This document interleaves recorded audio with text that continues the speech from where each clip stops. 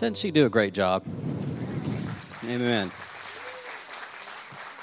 It is a good thing for a church to have youth that are engaged, not just showing up, but actually participating. We have them in the sound booth.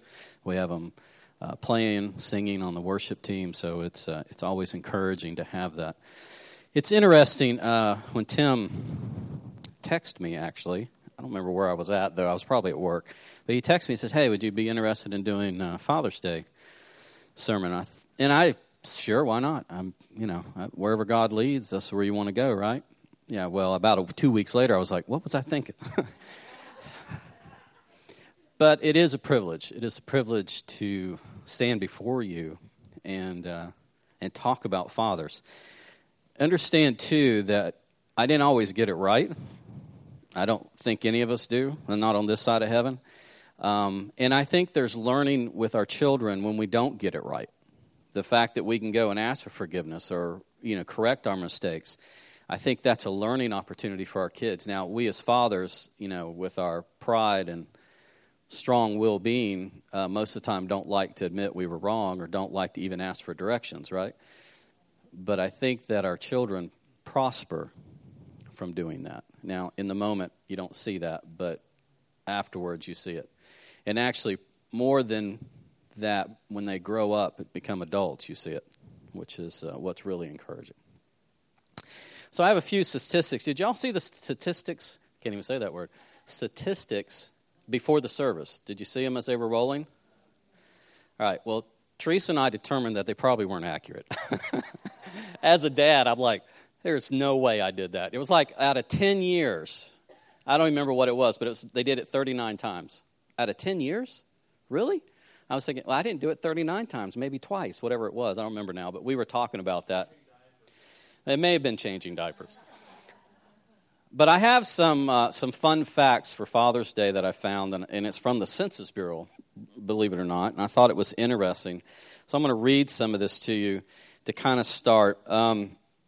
The question of the day is really, what is fatherhood? What is that? Sometimes we throw fatherhood and the name of father around quite a bit, or daddy, or, dad. We throw that name around quite a bit, and I don't know, we sometimes really think about what that means. We'll call God Father, but do we know what that means? And if we've had a bad father experience here on earth, then that term can take on a whole different meaning when we use it for God. And so there's a lot of issues there. And in America, we have some issues, and I'm going to talk about that. But the fun facts is this. Does anybody know where Father's Day came from? Yeah, I didn't either. I'll just tell you, I didn't. I had to read. So, Father's Day, the idea of Father's Day was conceived more than a century ago by Sonora Dodd of Spokane, Washington. Dodd wanted a special day to honor her father, William Smart, a widowed Civil War veteran who was left to raise his 6 children on a farm. June 19th was chosen for the first day's celebration in 1910. Father's Day has been celebrated annually since 1972 when President Richard Nixon signed the public law that made it permanent. I thought that was interesting. I was alive during Richard Nixon. I was like, what? I don't remember that, but that was an interesting little fact. So here's some interesting gifts for Dad. So, does anybody know the number of sporting goods stores that allow good idea and a good place to get Father's Day? Anybody? Idea?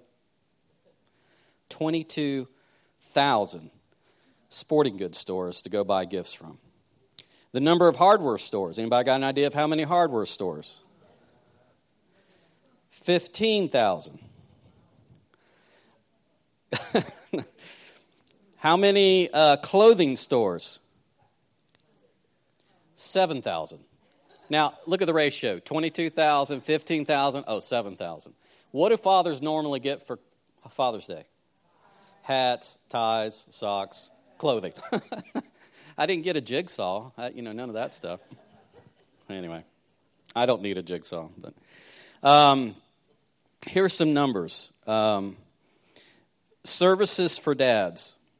102,000 landscaping services to come mow Dad's yard. 81,000 automotive repair to fix Dad's car. 5,000 barbershops to give him a haircut. I thought those were interesting. Although I'm not sure how many people actually give their dad, like, oh, here's a certificate, go get your car fixed. That's usually not a Father's Day present. 72 million number of fathers across the nation in the United States. 72 million. 29 million who are also grandfathers.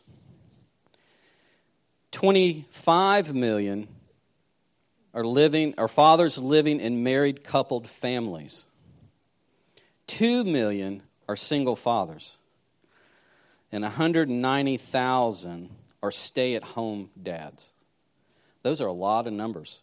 Those are in the millions, not just a few hundred. So Webster defines fatherhood as a male parent, a man who has begotten a child. You know, there's a lot of fathers, but not a lot of daddies. Big difference. Big difference.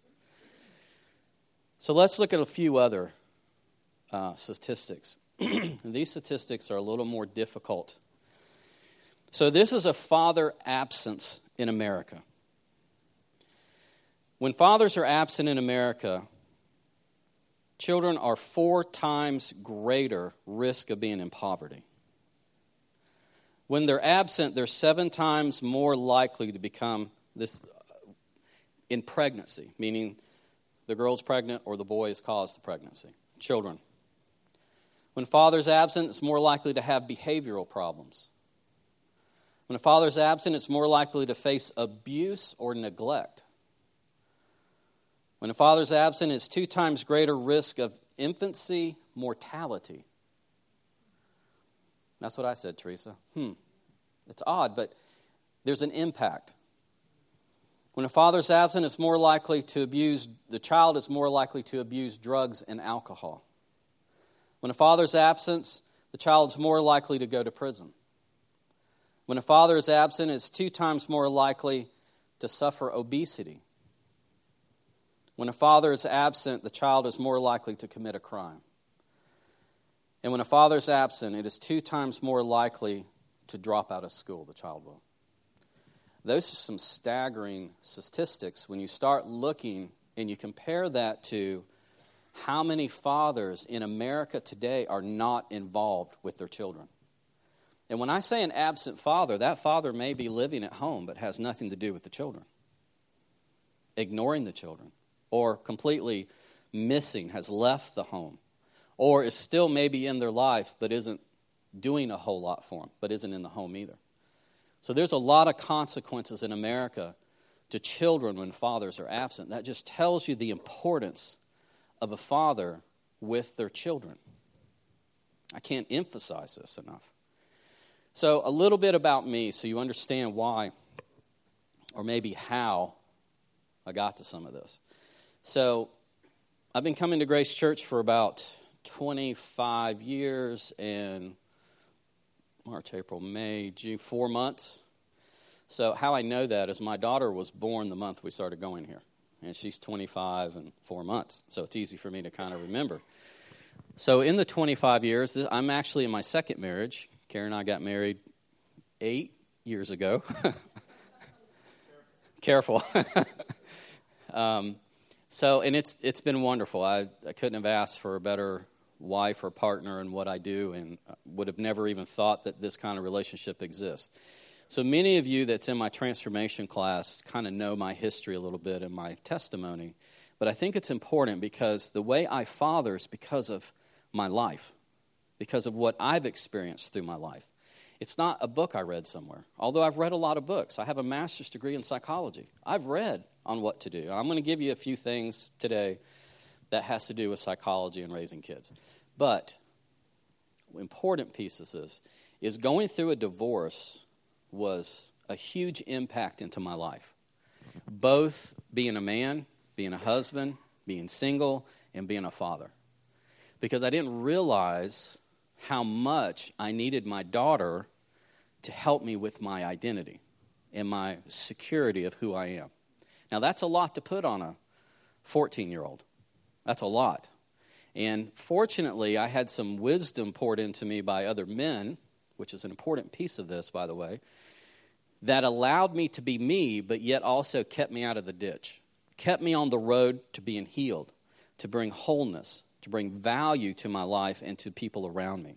I can honestly say that I would absolutely not be in this church or standing up here or playing guitar if it wasn't for them.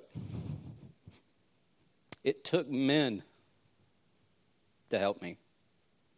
It took men in my life that were willing to speak into my life on how to be a man, how to ask for forgiveness, how to forgive, and how to be a father.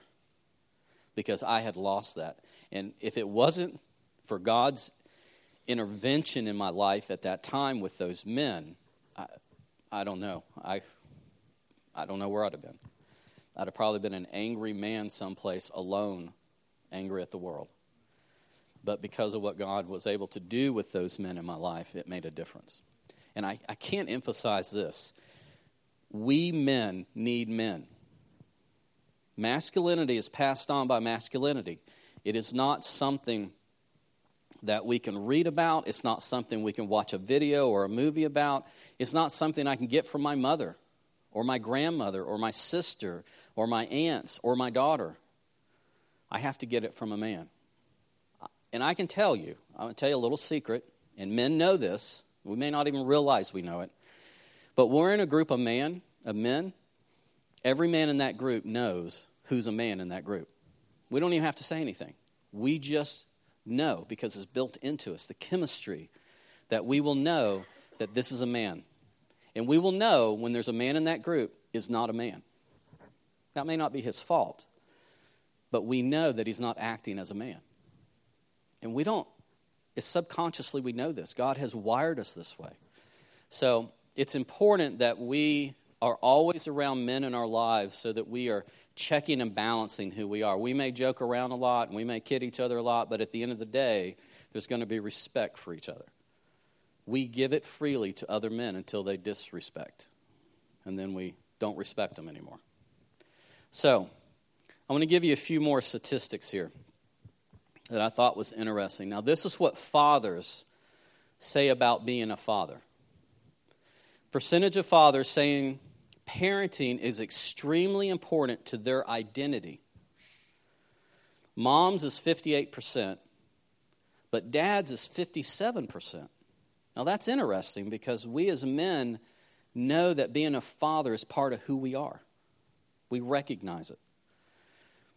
Psychologists will even say that the percentage, let me read it word for it. It says, it is more important for new babies to have more time to bond with mothers, 27%. Fathers alone, 2%. Both parents, 71%. Now, this tells us that how important it is to have a two-parent family that's interacting equally with the child. Remember the statistics I read earlier? It's to help prevent that. When asked fathers about their percentage of fatherhood, 90% said being a father is their greatest joy. And I would agree. 85% said being a father is the best job in the world. 73% of the dads said their lives began when they became a dad. I'll come back to that. It's kind of funny. Average number of hours per week caring for a child by a father. Anybody have a guess from 1965? No, that's not the hours, but how many hours a week in 1965? Anybody got a guess? 2.5. How many in 2018? 8. That's 4 times almost. So what does that tell us today about what fathers think? It's important. Fathers today believe that their children are important to them. Parenting is caught, it's not taught. We spend more time teaching people how to drive than how to be a parent. We'll send them to class. They'll have classes in high school. They'll have classes in college. We can teach them to be a race car driver. Everybody here could drive down in Sebring for the races. There's a school down there. You can go down there and pay. You can put on a fireproof suit, and you can go race around the track. But we don't have a lot of parenting classes. Matter of fact, when you get divorced, they force you to take a parenting class that tells you how not to involve your child in the divorce. I'm summarizing that. But it's not even 8 hours. It's like 2 hours. And that's about it. We don't get training on how to be a parent or how to be a dad. So those were some interesting statistics. 52% of the dads indicate showing more affection. Now this goes to how dads viewed their parents, parenting them. It says 52% indicated showing more affection than they received from their parents. That's pretty interesting too. 47% of the dads participate in more playtime and quality time than their parents. Remember that statistics from 65 that the dads only had 2.5 hours a week? It's showing up. 46% read more to their children than their parents did. And 54% of the dads tell their children they love them than their parents did. Those are all so important to spend time, quality time, not just sitting around and watching TV together, but actually doing something together. Here's some quotes I want to give you that I thought were interesting. First one's from Mark Twain. And I resonated with this quite a bit. When I was a boy of 14, my father was so ignorant, I could hardly stand to have the old man around me. But when I got to be 21, I was astonished at how much he had learned in 7 years. That was me. I was like that. Another one from George Herbert in 1640. One father is more than 100 schoolmasters. Philip Whitmore, Sr. Any fool can be a father, but it takes a real man to be a daddy.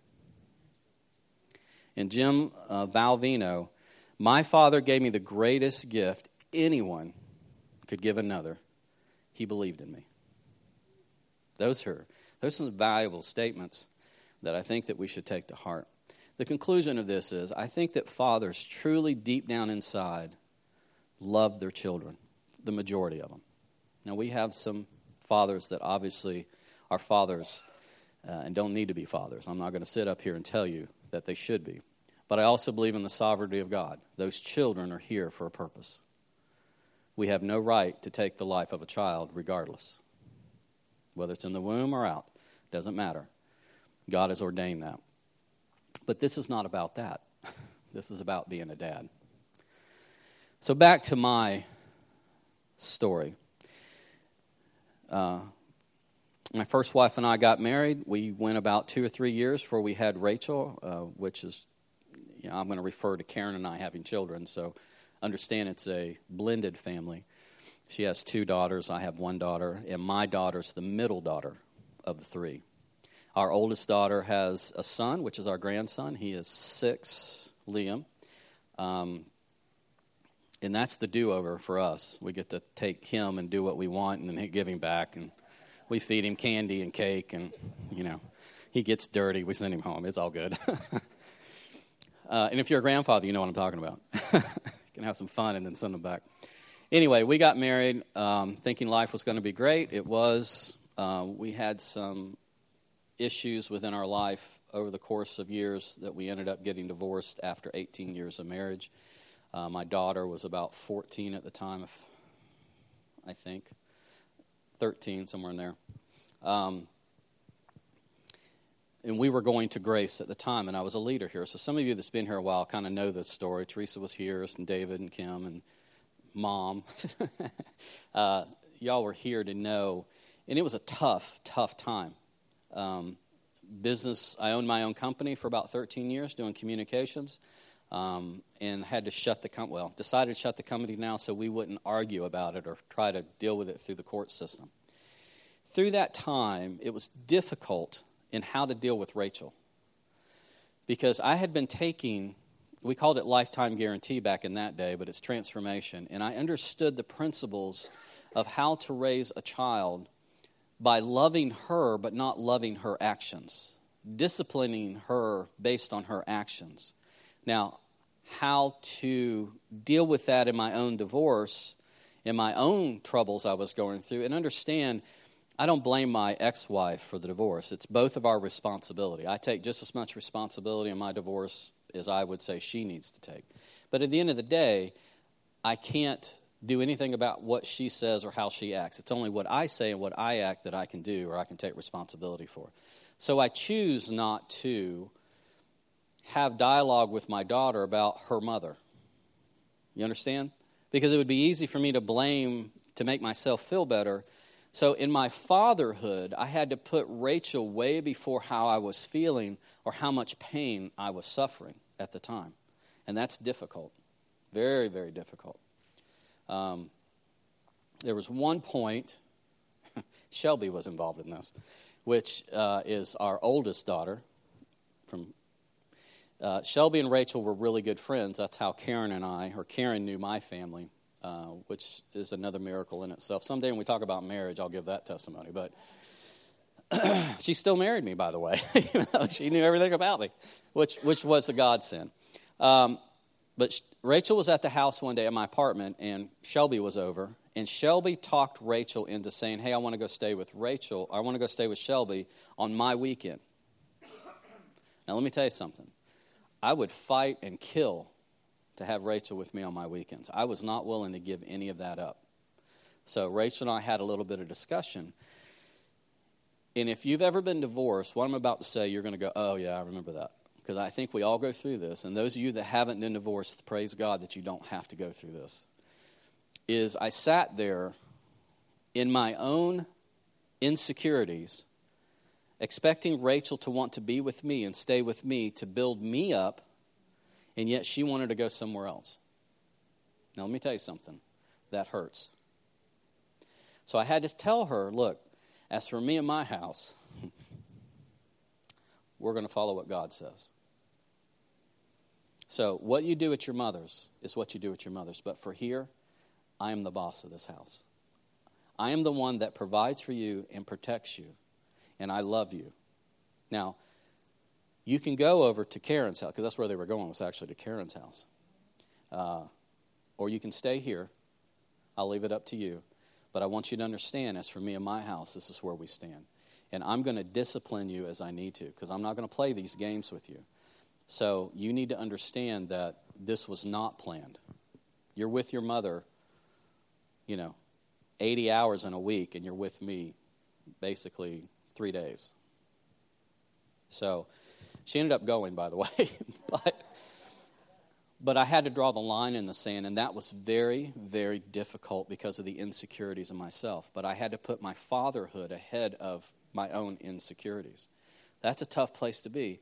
This is where transformation's real, by the way, is I had to say, okay, God, this is who I am in you. I don't need Rachel to give me my identity. I don't need my daughter to validate or value me. Even though I want it, don't get me wrong, we want that, but that's not what I need to tell me who I am. I needed God the Father to do that. And that was a hard lesson at that time because of the insecurities. Another one is when Rachel was born, and I'm not sure how many, most of you probably have children in here. For you guys that don't have children, just sit back, relax. If you go to sleep, I'm okay with it, by the way, so I won't wake you. I remember when I had Rachel, or when Rachel was born, I sat there, I was 24, 25, I don't know, somewhere in there. I remember sitting there looking at this baby that was about the size of this microphone, thinking that child will not survive without me. And the reality of that washed over me. To sit there and understand that God has now entrusted me with this person's life was powerful. I sat in that I still weep because I don't deserve that. I don't deserve that kind of trust in God to my life. To have a child completely dependent upon me. That child doesn't even know God. That child can't even pray to God for help. It's me. I am now that child's God with a small g. That it's provider, it's protector, to show compassion and mercy and grace, to be its teacher, to love it unconditionally. I knew what that meant standing there. I still know what that means. What's interesting is she's 25.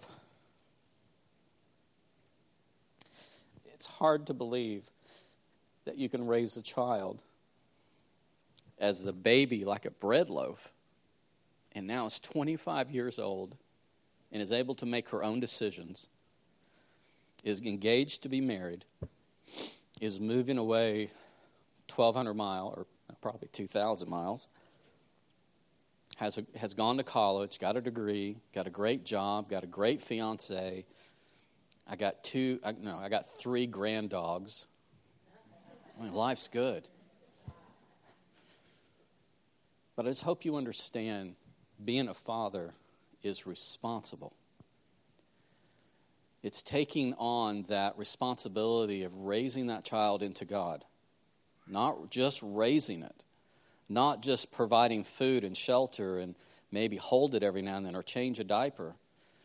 But it's to look at that child as God's creation that has been entrusted to you.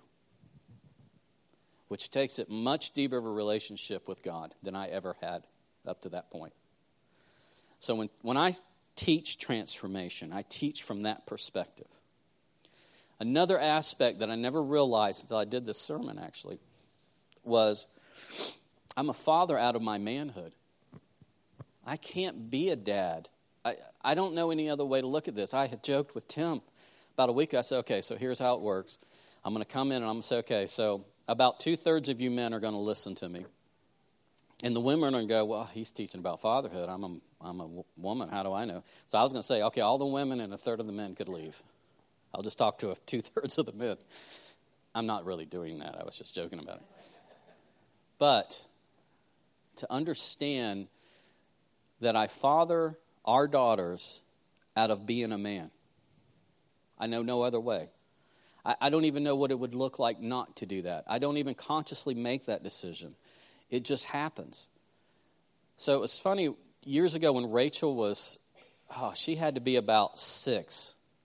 We used to get on the floor and wrestle. I would roll around with her and she'd just laugh and I'd tickle her and we'd have fun. And we were roughhousing. I mean, I don't know how she didn't come out with a concussion sometimes. Sometimes you don't realize it as a man how hard you are sometimes. And they need to be able to bounce well because of the way life is. But we had I'm just saying. But we had a great time. But that was raising her in the manhood of who I was, of being rough with her at times and playing with her. And even today, I think if you know Rachel, she's a pretty tough girl. My money's on her if we're going into I want her on my back. I don't want her against me. And I would say that that's because of my part of raising her. Now, her mother's done a good job too. Karen has done a good job with her as a stepmother. But just understand that fathers father out of their manhood. And maybe the question is, how's their manhood? Were they ever taught to be a man? Are they around men to be able to father that way? And I know that's a hard concept maybe to get, especially as a woman maybe. But I would say you men that are fathers are fathering out of your manhood.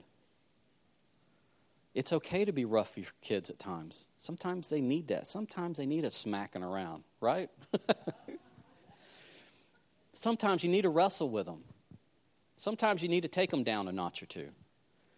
And then sometimes you need to encourage them and hug them and love on them a little bit. You know, I love that last saying. He says, the Father gave me the greatest gift anyone could give a person. Believed in me. That's powerful coming from a father. Is to believe in their children. I also will say this, men. This isn't about fatherhood. This is about being a husband. Believe in your wives. Because they'll make great mothers.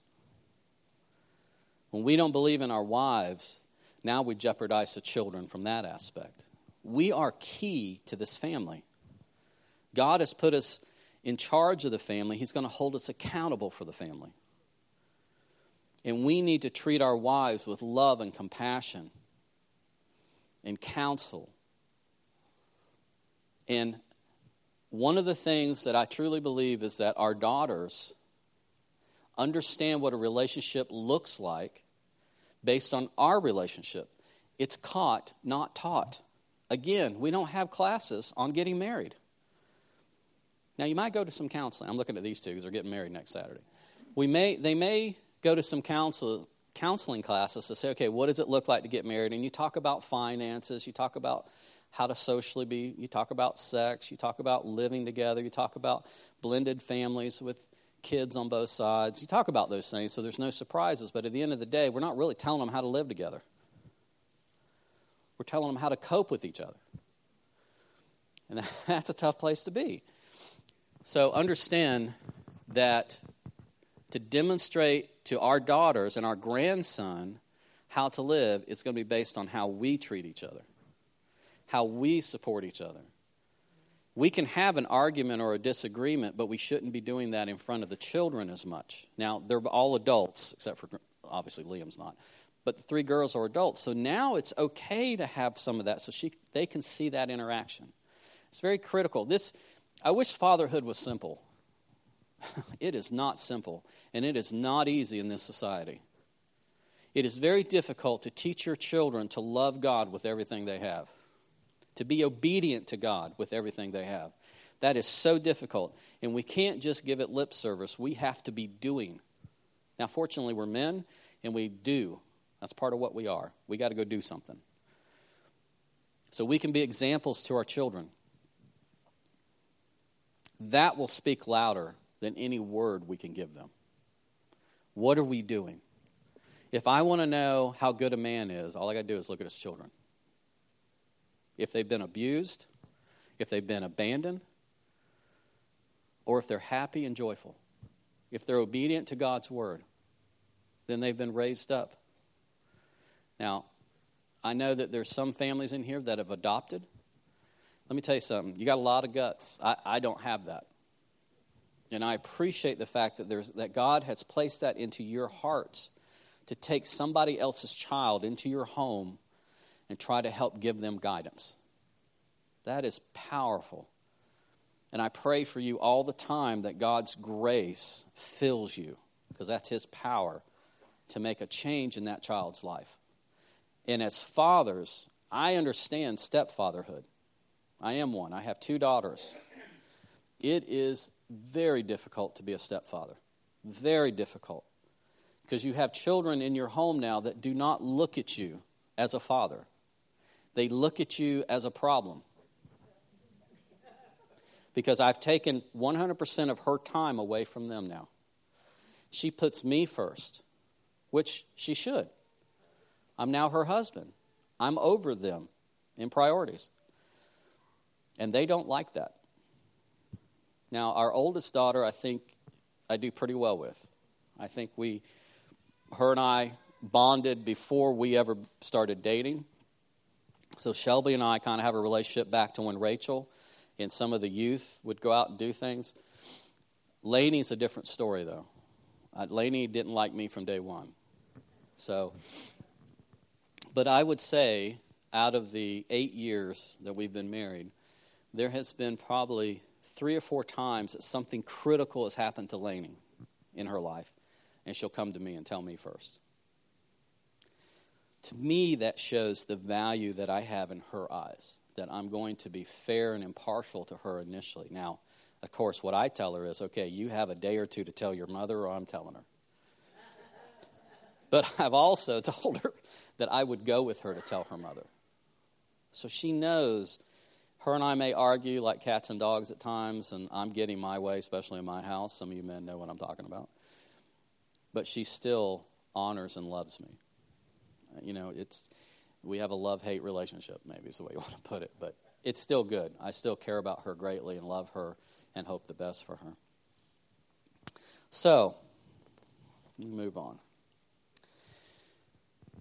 So the first slide, if you guys will flip, I've been kind of out of order, so they've probably been like, what?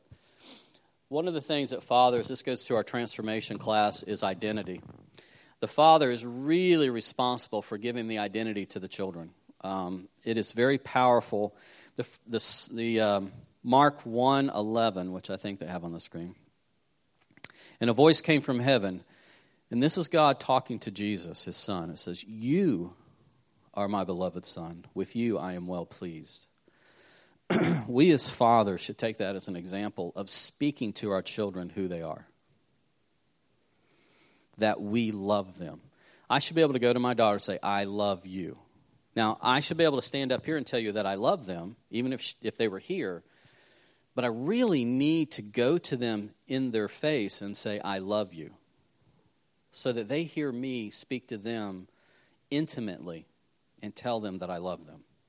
It's powerful for little girls to know their fathers love them. Rachel came to me when she was probably about 8 or 10. Now, she would do this quite a bit, but I didn't recognize it until after she was much older. She kind of does this every now and then. And the other two will do it when they're like at home or something. But she came to me, she goes, "Hey, Daddy, what do you think of my dress?" Now, most men would be going, she's talking about the dress, and the dress looks great. That's not what she's asking. What she's asking is, what do you think about me?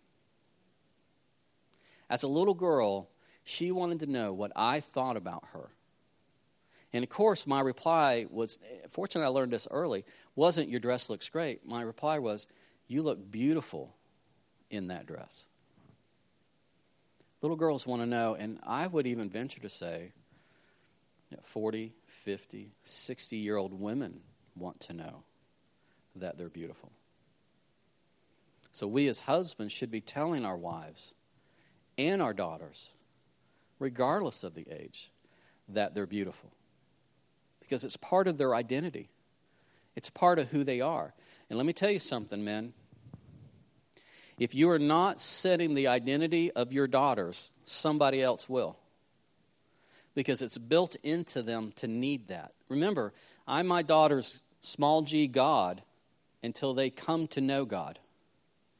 Now, it's my responsibility to introduce them to God. But I'm providing their identity until they recognize their identity comes from God the Father, not Jim the Father. So if we don't do it, the world will. And the world will tell them they're an object. The world will tell them that you're only as good as you can perform, whatever that is. The world will tell them as once you get too old, your value's not as good. You won't look as good, you won't act as good, you won't sound as good. That's not the message we want to tell them. The message is, you're beautiful in my eyes unconditionally. You do not have to act a certain way to have my love. My love and acceptance of you is not conditional. Now, I discipline out of not liking their actions, but still loving them, which is a transformational idea as well. I can love you and not like your actions. So I'm going to punish you because of your actions, not because of who you are. The other kind of tidbit, this is the psychology side of me, is they need to understand why they're getting punished. Sometimes kids don't know why they're getting punished. Liam at times, now he's 6 years old, he may like, okay, I'm getting punished, but I don't know why. So it's good to have him repeat back why. Even our daughters, being adults, not that we spank them, although they may need it every now and then, but we still need to have them repeat back why we're doing what we're doing. Because there's times we have to draw a line in the sand, even as adults, that we're not going to put up with that behavior. You cannot be in my house acting that way or talking that way. I'm not going to have it. Doesn't mean I'm not going to love you. Doesn't mean I'm not going to accept you as my daughter, but I'm not accepting your behavior or your words. So if you're going to continue, you'll need to leave. Let me tell you something. That will speak volumes to them about who they are as children. We talked about girls a little bit. It's another piece of psychology, which I'm actually using on Liam now, just so you know. Masculinity is passed on by masculinity. I've talked about this already. Little boys need to know who they are because of the way fathers treat them as men. They can't treat them like their mother or their grandmother or their sister or that's ridiculous. Be a man and treat children as a man would treat children. Now, there's levels. You can't I can't take a 6-year-old and throw him as far as I can and think he's going to be okay. Can't do that. It's age specific. But there is a way to treat a little boy so that he understands he's a boy, he's a man. He's going to grow up to be a man. There's an expectation of what he's going to be someday as a father based on how we father. I'm going to give you a little bit of psychology here, just very briefly. Erik Erikson is one of the psychologists in the 60s, 50s, 60s that developed the 9 levels. I think it was 9. 6, 7, 8. Yeah, there's 9 levels. There was 8 originally, but there's 9 now of how children develop. And I wish I'd have known this when I had I'm using this now on Liam, but I wish I'd have had it when I had kids. And Tim, you probably already know this, I would hope. I hope you already know this. Tim works in healthcare, so. First one is hope that children have. And it's usually tied to the mother, and it's in between infancy and 2 years. And this is where trust and mistrust is developed in the first 2 years of life. What I usually tell parents at this level is if that child is crying, pick them up and hold them. Draw them to you.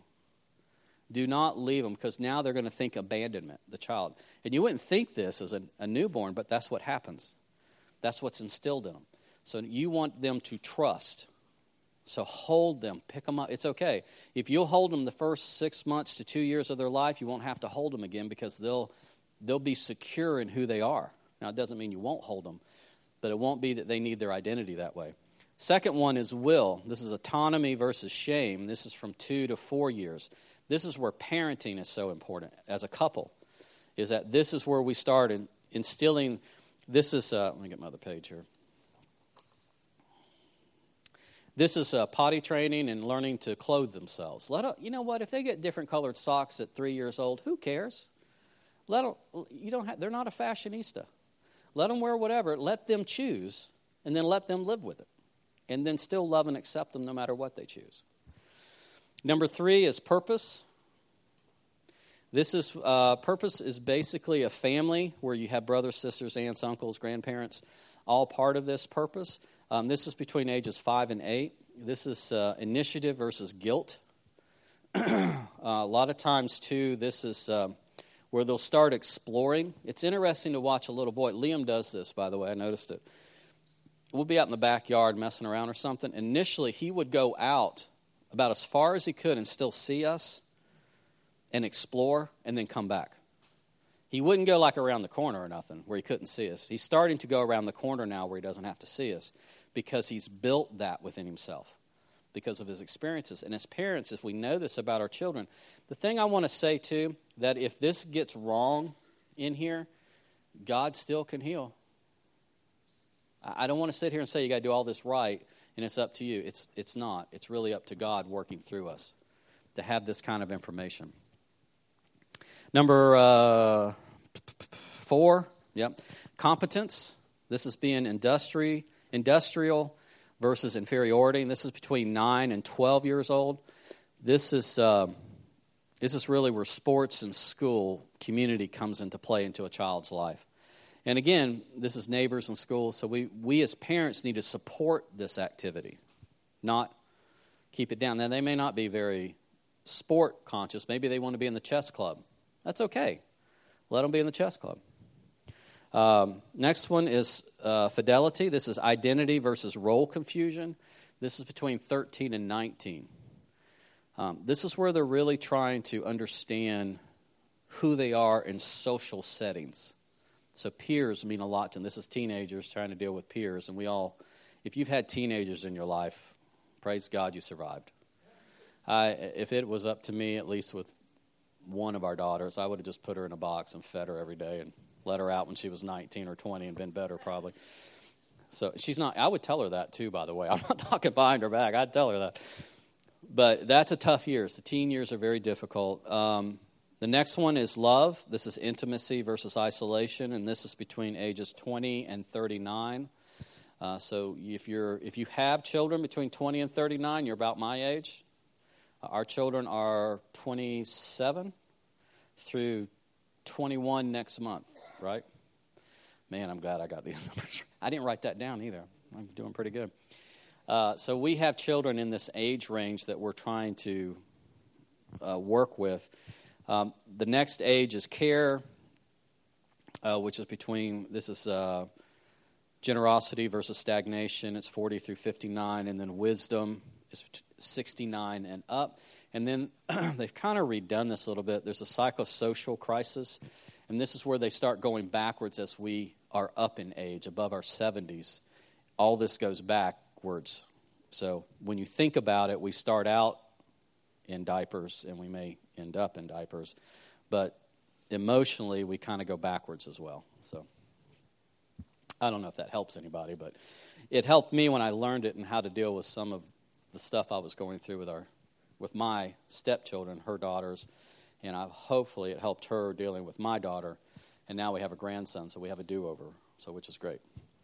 So there were three things. You can go on to the next slide. There were three things that I, as a father, needed to do. One was identity, which we really talked about. The next one is provider, and the last one is protector. Those are the three things that were very critical for me to learn that. And I also think that as parents, as a father, I'm glad I didn't start with a teenager or 12-year-old. I started with an infant. So as an infant learned to crawl and walk and dress themselves and be social, I learned to parent. My parenting skills matured as the child matured. That's the natural way.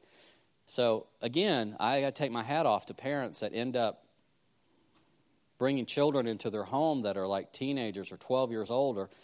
That's a tough place because now you got to be a parent to almost a grown person that has all these issues possibly. I really admire those people that can adopt because that's a tough place. So provider, you go ahead and do the Philippians 4:19. It says, "And my God will supply every need of yours according to riches and glory in Christ Jesus." Love and compassion as a father, unconditional. You know, we can read 1 Corinthians 13, it's the love chapter. The one that I really pulled out was Psalms 103:13. It says, "As a father has compassion on his children, so the Lord has compassion on those who fear him or respect him." I thought that was very powerful. I'm also my children's counselor. Now, I naturally do that. And they don't sometimes want to hear me counsel them. They don't like my counsel at times. But I'm the dad. I get to say the counsel, especially in my house. See, so I pull rank and space on them. If they don't want to hear it, they can leave. But most of them do want to hear. It's interesting. When Rachel went to college, she went to FSU. I talked to her, I think, twice a day for the first year while she was in college. She's living on her own, first time. She was 18 years old. And she would ask me some of the craziest things. But it was with the counsel and the hearing of my voice that she needed. And I understood that. So I called her twice a day and finally got down to once a day and then twice a week and then once a week. Now it's once every 6 weeks, maybe. And she's 25 now, so she's on her own. You know, she's confident in who she is. I think you hear from Shelby a couple times a week and Lainey once a day. So it's about where they are in their ages. So it's interesting to watch that. I do hear from Shelby probably once every 2 weeks, but it's usually because she wants to borrow something, which is fine. Discipline. Discipline's huge. Proverbs 3:11 and 12 says, "My son, do not despise the Lord's discipline and do not resent his rebuke, because the Lord disciplines those he loves. As a father, the son he delights in." Finances, obviously. If you've got children, you're broke. That's all there is to it. Especially David and Kim, my heart goes to you guys. You've got, how many kids you got? 5? 6. Let that settle on some of y'all for a minute.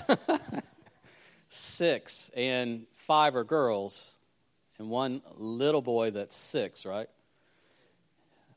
We need to have prayer service just for them. That's all I got to say.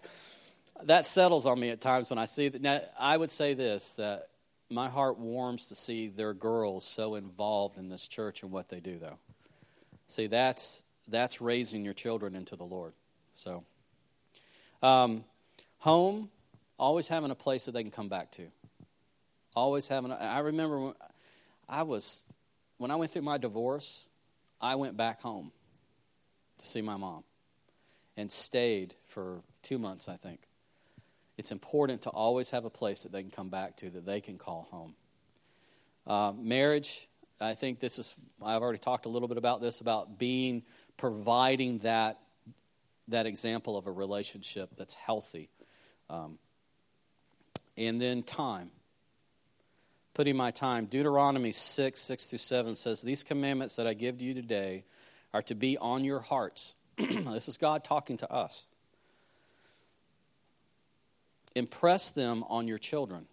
Talk about them when you sit at home, when you walk along the road, and when you lie down and when you get up. Now, think about that for a minute. There's a lot there about when you're supposed to put these things into your children and teach them. It wasn't 1 hour a day. It was as you go. As you're spending time with your children, you're instilling into them these commandments of God. That means you got to spend time with them. You can't mail it to them. Email doesn't work. I said this to our youngest daughter years ago. I said, look, you can't have a relationship with somebody by texting and emailing. You got to be face to face. And trust me, I'm in an industry, I'm in IT, I work on technology, and we use email all the time, and we text all the time, but it takes face-to-face communication to have real relationship. And it takes time to have that real relationship. And it's okay to spend that time. At the end of the day, when we're laying in our deathbeds, I am not going to say, I wish I'd have sent that email. Or I wish I'd have made that text. I won't even think about that. So, we need to keep our priorities straight. And our children need to be above, and a high priority, above mostly everything else. The children need to be above everything except her and God. That's it. Everything else should fall under that, including our jobs, men. So, all right. The last one is protector. So if you guys will put that up there, protecting our children. Deuteronomy 31:6 says, "Be strong and courageous. Do not be afraid or terrified because of them, for the Lord your God goes with you. He will never leave you nor forsake you." To me, this is one of the most important pieces as being a father. Rachel, when she was about 8 or 10, she wanted to go over to a friend's house and spend the night. And the friend had asked her, I don't know, half a dozen times. And I kept saying no. One day, Rachel came to me. She goes, well, what have I done? What do I need to do? Am I not, she was taking it on herself. I said, Rachel, it's not you. I don't trust their family. I had to protect her from others. Rachel's a great daughter. And she was a good daughter when she was a little girl. She spoiled me by being such a good kid. But I absolutely protected her. Their father, the other home, their father was an alcoholic, and I knew had been abusive. And I absolutely was not going to subject her to that. Now, that's tough to tell your daughter. Now, I didn't tell her all of that, obviously. But that's the mind you have to have as a father. I also had to protect her against me. Remember I told you early on in the story that I had this need of identity, of security in myself, that I needed my daughter's approval and time when I was going through a divorce? I had to protect her from that.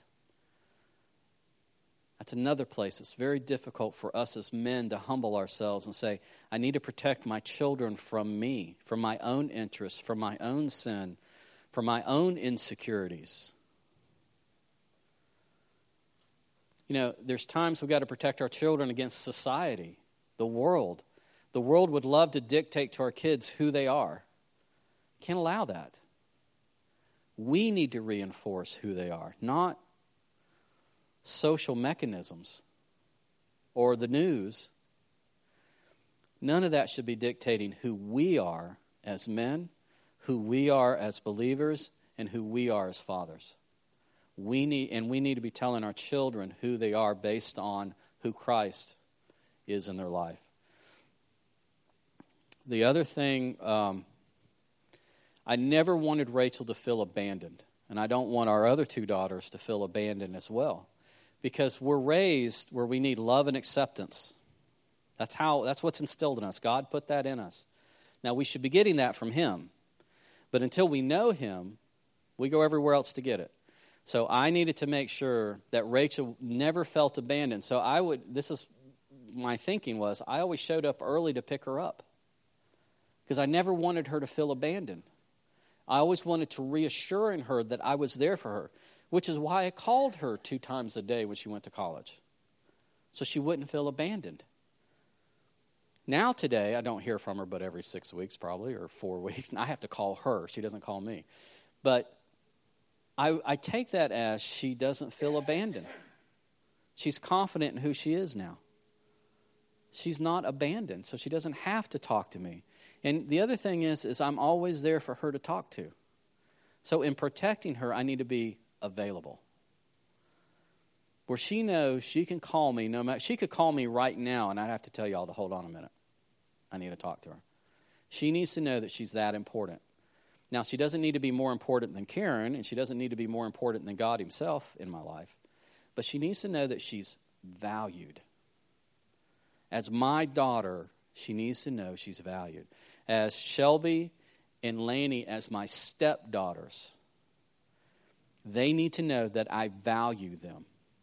Because that will determine who they marry and how they do their life, how they run their life, how they raise their children, how they interact with a congregation, with society around them, how much of an impact they'll make in the people around them. It's how much do they feel valued. And it really starts with the father. We as men have a great responsibility fathering children. Matter of fact, I would say that it is the most important responsibility that we have because we should raise them up into God. If I can't witness to my own children, then why am I out witnessing in the street? It needs to start in my home.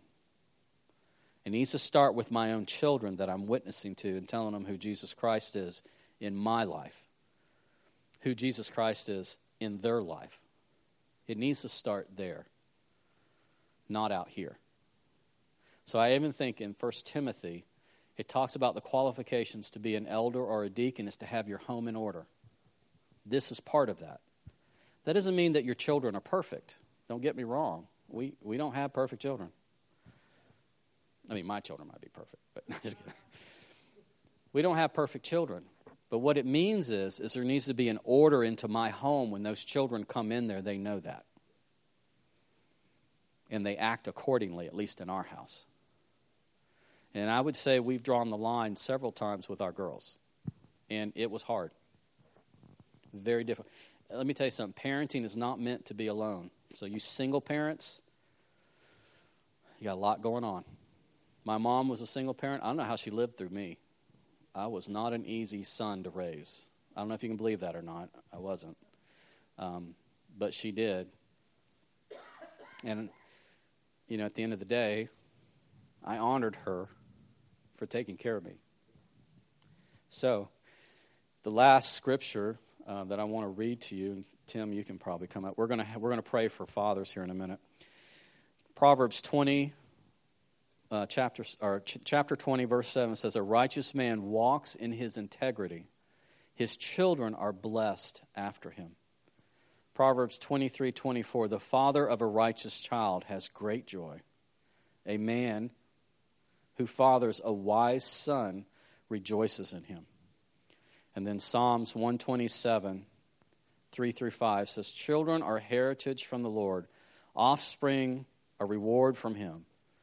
Like arrows in the hands of a warrior are children born in one's youth. Blessed is the man whose quiver is full of them. They will not be put to shame when they contend with their opponents." It is a blessing to have children. It was a blessing to me to become a father. And I would say it is one of the most important jobs and responsibilities that I have, is to be a father. Now, interesting, I also believe as a community, we men are fathers to these children that sit in the back, whether you fathered them or not. It's a community of fathers. And we have great responsibility to protect, provide, and give identity to our children back there. So don't take it lightly. Be a man. Take your responsibility. Interact with your children. Have fun with them. Be with them and your grandchildren as well. A grandchild, Liam is so much fun to have around. It is a joy to watch him, especially with our dog. They're like two of the same age. But it is great to have grandchildren. It is a blessing from God to have kids and grandkids around you. So pray for that. So what I want to do is I want to have the fathers, if you will, we're going to pray. You can play whatever you want. I want you fathers to stand. And what we're going to do is families, gather around your dads or your husbands. If there's somebody here that doesn't have their family here, get around them. Put some hands on them. I don't mean smack them either. But put some hands around them, and we're going to pray. It's Father's Day, and we need, as a father, I need your prayer. I need your strength. I need my brothers to be with me. We stand together. We don't stand alone. So if you're a dad,